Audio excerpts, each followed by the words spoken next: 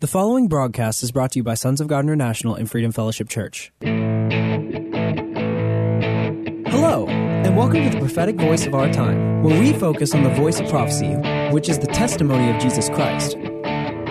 Our host, Christina Sasso, is a senior pastor at Freedom Fellowship Church. Let's hear what she has to say to the body of Christ. Hello. Thank you for tuning in. This is Joshua Sasso with Freedom Fellowship Church and Sons of God Ministries International, and you are listening to the prophetic voice of our time, and we've really got a great show in store for you today. First thing that I want to talk about, and we've talked about this a lot on this show, which is understand that God wants to take you to a place where you will be operating in authority, you'll be operating in dominion. When God led the people of God, the Israelites, out of Egypt through the wilderness, he brought them to a land that he promised them. And when they got there, they had to drive out the Canaanites, Hittites, Jebusites, and then establish the nation of Israel, which was a nation that was founded by the people of God. God is leading you to a place where you're going to have to establish the kingdom of God. And it's this transfer of influence, affluence, dominion from those that do not serve God to those that do serve God that is going to manifest God's glory here on the earth. The thing that we are striving towards as Christians, as followers of Christ, is that we want the glory of God to cover the earth as the waters cover the sea. The prayer that Jesus gave us as his example prayer that is so often prayed, the Lord's Prayer, it starts out, Our Father, who art in heaven, hallowed be thy name. Thy kingdom come, thy will be done, here on earth as it is in heaven. That is part of our job, to manifest heaven here on earth. And the way that we're going to do that is through our obedience and our faith. Every move of God requires faith and obedience on the part of the people. So if you've been praying for revival, if you've been believing that you want revival to come in this nation, then it has to start with your faith. It has to start with your obedience. You have to ask yourself, okay, what are the things that I have not been allowing God to be Lord over my life in? What are the areas of my life where I have not been exercising my faith? What are the areas of my life where I have not been exercising obedience? You have to ask yourself these questions, because those are the things that are going to prevent the move of God from happening. It is our obedience, it is our faith that's going to decide the extent to which revival comes in this nation. So in the kingdom of God, as believers, we have to examine our own hearts.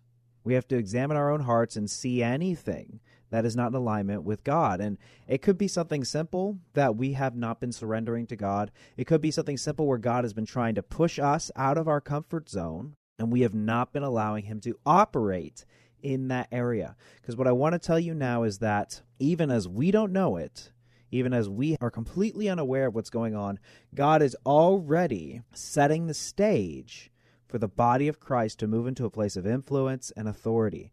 But the manifestation of that is only going to happen if we step out in faith and if we obey God. And you just have to look at your own life. You know in your own life that God has had a hand on getting you where you are at right now. You just got to focus. Look, God is always faithful, and God is always able. He has all the power and the authority.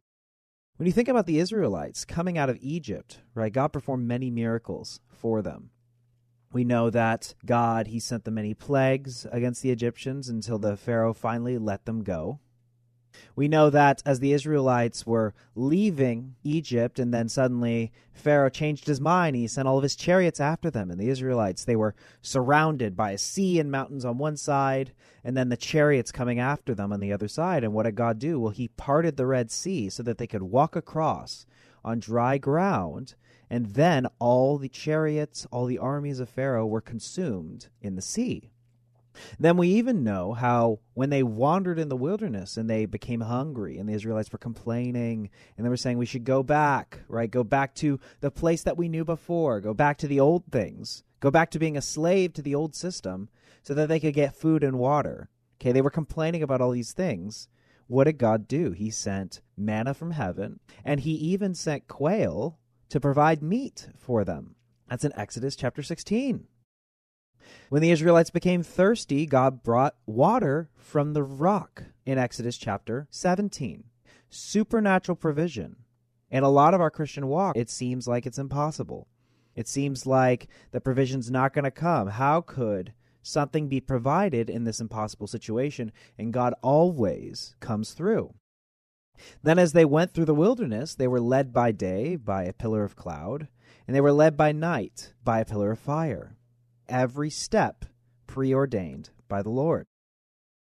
In Exodus chapter 17, it says that the Amalekites actually rose up against the Israelites. It says in Exodus chapter 17, verse 8, it says the Amalekites came and attacked the Israelites at Rephidim.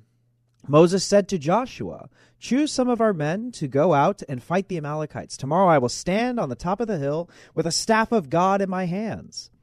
So Joshua fought the Amalekites, as Moses had ordered, and Moses and Aaron and Hur went to the top of the hill. As long as Moses held up his hands, the Israelites were winning. But whenever he lowered his hands, the Amalekites were winning.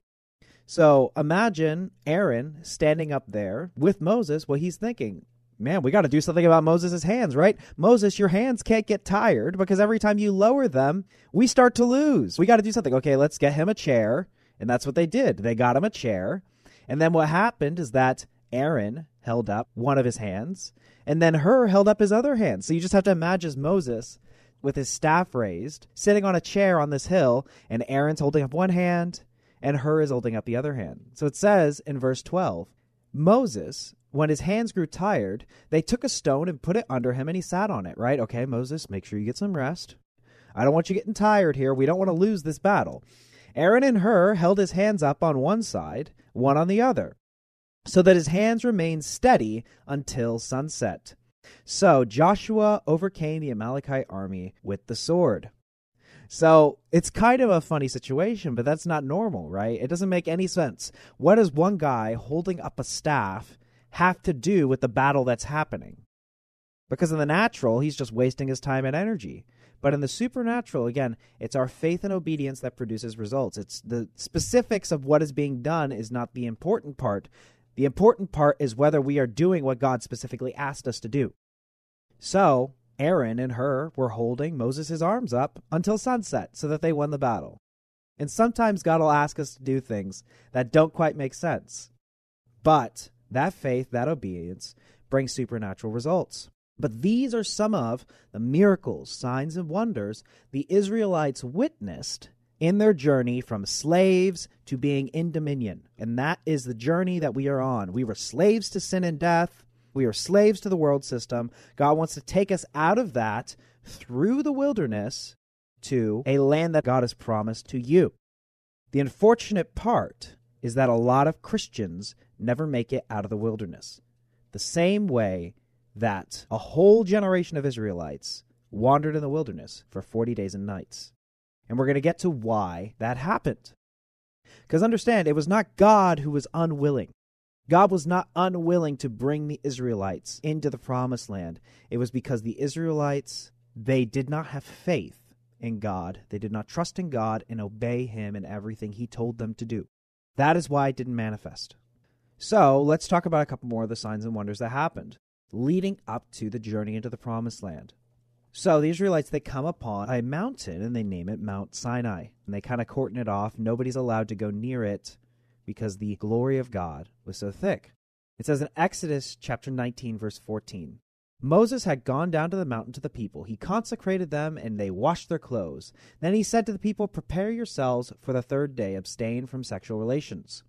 On the mountain of the third day, there was thunder and lightning, with a thick cloud all over the mountain, and a very loud trumpet blast. Everyone in the camp trembled. I want you to imagine this happening, right? Suddenly this cloud comes over the mountain, and you hear a trumpet sounding. Not one that any of your people sounded, one that's coming from heaven. Then Moses led the people out of the camp to meet God, and they stood at the foot of the mountain. Mount Sinai was covered with smoke because the Lord descended on it in fire. The smoke billowed up from it like smoke from a furnace, and the whole mountain trembled violently. As the sound of the trumpet grew louder and louder, Moses spoke, and the voice of God answered him. And all the people of Israel witnessed this. They witnessed the manifestation of the glory of God. That's truly an amazing sight. So Moses goes up to the mountain, and this is where he gets direction from the Lord. He gets 10 commandments. He gets all of these instructions. And it's interesting because God, he tells Moses a promise that he intends to manifest. In Exodus chapter 23, verse 20 through 33, God says to Moses, "See, I am sending an angel ahead of you to guard you along the way and to bring you to the place I have prepared. Pay attention to him and listen to what he says. Do not rebel against him. He will not forgive your rebellion, since my name is in him. If you listen carefully to what he says and do all that I say, I will be an enemy to your people and will oppose those who oppose you. My angel will go ahead of you and bring you into the land of the Amorites, Hittites, Perizzites, Canaanites, Hivites, and Jebusites, and I will wipe them out. Do not bow down before their gods or worship them or follow their practices. You must demolish them and break their sacred stones to pieces. Worship the Lord your God, and his blessing will be on your food and water. I will take away sickness from among you, and none will miscarry or be barren in your land. I will give you a full lifespan. I will send my terror ahead of you and throw into confusion every nation you encounter. I will make your enemies turn their backs and run. I will send the hornet ahead of you to drive the Hittites, Canaanites, and Hivites out of the way. I will not drive them out in a single year, because the land will become desolate, and the wild animals too numerous for you. Little by little I will drive them out before you, until you have increased enough to take possession of the land. I will establish your borders from the Red Sea to the Mediterranean Sea, and from the desert to the Euphrates River. I will give into your hands the people who live in the land, and I will drive them out before you. Do not make a covenant with them or with their gods. Do not let them live in your land, or they will cause you to sin against me, because the worship of their gods will certainly be a snare to you." So what does God promise Moses here? Don't worship other gods, obey everything that I tell you, and this angel that I am sending before you. And this angel is going to drive out all of these enemies on your behalf. He's going to go ahead of you. He's going to do all the heavy lifting. This promise was already in place before the Israelites arrived in the promised land. But these Israelites, they never saw the manifestation of this promise.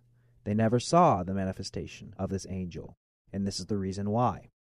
In Exodus chapter 24, Moses goes up to Mount Sinai for 40 days and 40 nights. And while he was on the mountain, he was getting direct instructions from God. Okay, this is where he got the designs for the Ark of the Covenant. God outlines exactly the materials that they're going to use. He's outlining the exact dimensions, the kind of engravings and carvings that are going to be on it. It's very detailed. He even tells them what the table's going to look like, what the lampstand in the temple's going to look like. He gives instructions concerning the tabernacle, what kind of materials they're going to use when they're making the curtains, what kind of colors there's going to be. Every single part of it, very detailed instructions. And this is what the body of Christ has to understand, is that the plan and the vision has to come from God. Moses enters the presence of God, and God is the one who gives him the designs. God is the one who gives him the kind of materials he's going to use, exactly what it's going to look like.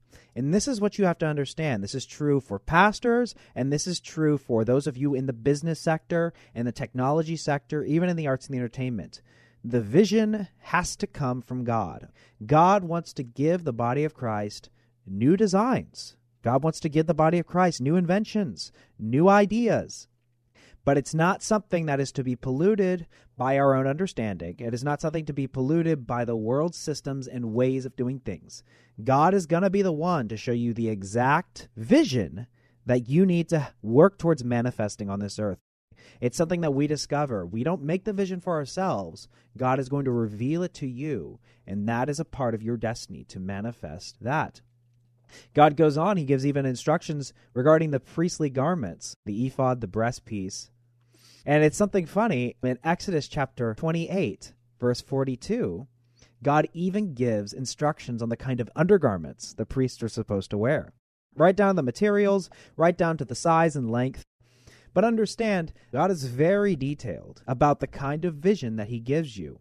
And if you spend time in his presence, man, he will work out the specific details for every aspect of the plan. So it goes on and on about the consecration of priests, altar of incense, atonement money. God even specified the workers, the craftsmen that are going to be working on the tabernacle and all of these things that God had instructed Moses to build. Exodus chapter 31, starting with verse 1. Then the Lord said to Moses, See, I have chosen Bezalel, son of Uri, son of Hur, of the tribe of Judah. And I filled him with the Spirit of God, with wisdom, with understanding, with knowledge, and with all kinds of skills to make artistic designs, for work in gold, silver, and bronze, to cut and set stones, to work in wood, and to engage in all kinds of crafts. Moreover, I have appointed Aholiab, son of Ahisamach, of the tribe of Dan, to help him, and I have given ability to all the skilled workers to make everything I have commanded you. Verse 11. They are to make them just as I commanded you. So God not only gave instructions about the designs, the visions, the materials, what's going to be built, but he even gave instructions on who's going to be the one to build it, who are the workers going to be. And that's what's really important. When God has given you a vision, it's also very important to understand who you include with you on your journey to manifest that vision. Because if you allow the wrong people into that inner circle, there's a lot of people that will try to turn it into their own thing. And then it ceases to be what has been led of the Lord and starts to become people competing for political power, basically. There's a lot of politics that go on in the office. There's a lot of politics that go on in businesses or all kinds of ventures. If you don't allow God to not only show you the designs and the vision, but also help you pick the right people to manifest it, you're going to run into problems. But so, the Israelites, though, they caused a lot of problems for themselves. So while God was showing all these visions to Moses, while God was showing these specific instructions that they were supposed to do, and their faith and obedience was going to manifest the manifestation of God's promise to the Israelites. So while God was working to manifest his promise with the Israelites, what did the Israelites do while Moses was on that mountain? Exodus chapter 32, verse 1. When the people saw that Moses was so long in coming down from the mountain, they gathered around Aaron and said, Come, make us gods who will go before us. As for this fellow Moses, who brought us up out of Egypt, we don't know what has happened to him. Aaron answered them, Take off the gold earrings that your wives, your sons, and your daughters are wearing and bring them to me. So that all the people took off their earrings and brought them to Aaron. He took what they handed them and made it into an idol cast into the shape of a calf, fashioning it with a tool. Then they said, These are your gods, Israel, who brought you up out of Egypt. And then they built an altar and started worshiping this golden calf and dancing and doing all kinds of crazy things. But I want you to notice, see how quick the Israelites were to make a god of their own. As soon as Moses was gone, for little more than a month, they witnessed the parting of the Red Seas. They witnessed the manna from heaven. They witnessed the water from the rock. They witnessed all of these signs and miracles. But when Moses was gone for a little more than a month, 40 days, they were so quick to replace God with an idol. And the important thing I want you to glean out of this, it was an idol that was modeled by their own making, that was built with their own hands. And this is something that is happening in the body of Christ. We are so quick to replace God with a God that is modeled after our own image, something that we have built with our own hands, our resources, our know-how, our understanding. This is the big struggle that humans throughout the course of history have been trying to do. They're trying to replace God with a God of their own design. We want to fashion a God in our own image. We want to take the credit. We want to be able to fashion our destiny according to our own design rather than God's. And this is what the Israelites did. And Moses came down, and we know the story. He was very angry. He threw the stone tablets with the 10 Commandments down and broke them. And God was very angry as well. He said to Moses, They have been quick to turn away from what I have commanded them and have made themselves an idol cast in the shape of a calf. They have bowed down to it and sacrificed it, and they said, These are your gods, Israel, who brought you up out of Egypt. So in the same chapter, verse 19, it says, when Moses approached the camp and saw the calf and the dancing, his anger burned, and he threw the tablets out of his hands, breaking them to pieces at the foot of the mountain. He then took the calf that the people had made, burned it with fire, and then ground it into powder. He scattered it into water and made the Israelites drink it. Okay, so Moses was pretty angry, right? I'm going to grind up your idol, and I'm going to make you drink the water that's filled with the powder of this idol. And then Moses goes over to Aaron and he said, what have you done that you have led these people into such a great sin? And Aaron, man, he gives the weakest excuse. I tell you what, he says in verse 24, oh, they came to me and they said, make a god. So I just took the gold and put it into the furnace and out came a calf. It's like, yeah, that's what happened. Sure, Aaron, whatever. And what you have to understand, Aaron, he was the spiritual leader, right? He was the head of the priests. He was the spiritual leader in this situation. He had no sense of responsibility, and as soon as Moses was gone, he immediately caved to the demands of the people.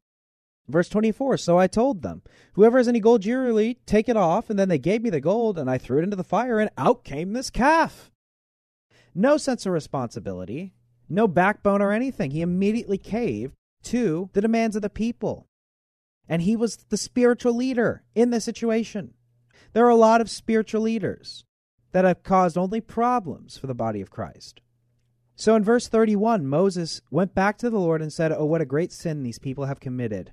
They have made themselves gods of gold. But now please forgive their sins, but if not, then blot me out of the book you have written. So see, Moses is trying to bargain on behalf of these people. Despite themselves, Moses is trying to bargain on behalf of them. But God replies to Moses, whoever sinned against me, I will blot out of my book. Now go lead the people to the place I have spoken of, and my angel will go before you. However, when the time comes for me to punish, I will punish them for their sin. So notice, even though Moses tried to negotiate with God, God was not up for negotiation on this situation. Moses tried to barter a little bit, and God said, I'm going to do what I'm going to do. But I want you to notice what God said. God said, now go lead the people to the place I spoke of, and my angel will go before you. God still intended to manifest this angel to go ahead of them and take the promised land. Despite this sin, despite all these things that the Israelites did, and despite the things that we've done in our own lives, God still intends to manifest the promised land in our lives. He still intended to do it. But these Israelites did not see the manifestation, because several chapters later, God instructs Moses to send spies into Canaan. And when they looked around, what did they see? They saw giants, right? The Hittites, Jebusites, Canaanites. They saw fortresses. They saw the enemy and were afraid of them. And when they came back, they gave a bad report, and they said, and they spread murmurs amongst the people, right? If we go up against them, we're only like locusts in their eyes. Not remembering that God said he would send the angel ahead of them to drive out the enemies. Not remembering that he said that he would put fear in the heart of every nation that opposed them. But they did not believe the word of God. They did not believe in his promises. So because of this, God sent them into the wilderness for 40 years, and he had to wait for the next generation to manifest his promise. And we see the manifestation of this promise in Joshua. When Joshua, before he goes to take on Jericho, an angel appears before him. The angel gives him specific instruction. The angel says, walk around Jericho for 6 days. Then on the 7th day, walk around it and blow the trumpet. And if you remember the promise, God said, obey everything that this angel tells you to do. That was the instruction. So Joshua and the Israelites that followed him obeyed the instruction that came with God's promise. They're the ones who saw the manifestation. So it's up to us. Either we can be the generation that enters the promised land, that drives out the dark forces in this nation, that works to establish the kingdom of God, works to establish that vision that God intends to manifest in your life, or we become one of those generations that is sent to wander back in the wilderness so that God can find somebody that will obey him, somebody that will have faith in him. And that's the choice that we have today, brothers and sisters. But I am out of time for today, so I hope you were blessed by this message. And if you were blessed, as always, you can support this broadcast and this ministry by going to sogmi.org/donate. Again, that is sogmi.org/donate. We are supported by listeners just like you. Every single one of you that donates goes into preaching the gospel and discipling the body of Christ. My name is Joshua Sasso with Freedom Fellowship Church and Sons of God Ministries International, and you are listening to the prophetic voice of our time. Thank you for listening. We all hope you were blessed by this message today. If you were, let us hear from you. If you wish to contact us or sow a seed, our phone number is 210-396-7891. And for Saturday's program, call us at 210-695-1630. Send all emails to sonsofgod@satx.rr.com and all letters to P.O. Box 1579, Lotus, Texas 78023. For more info, including service times and upcoming events, find us at www.sogmi.org. That's www.sogmi.org.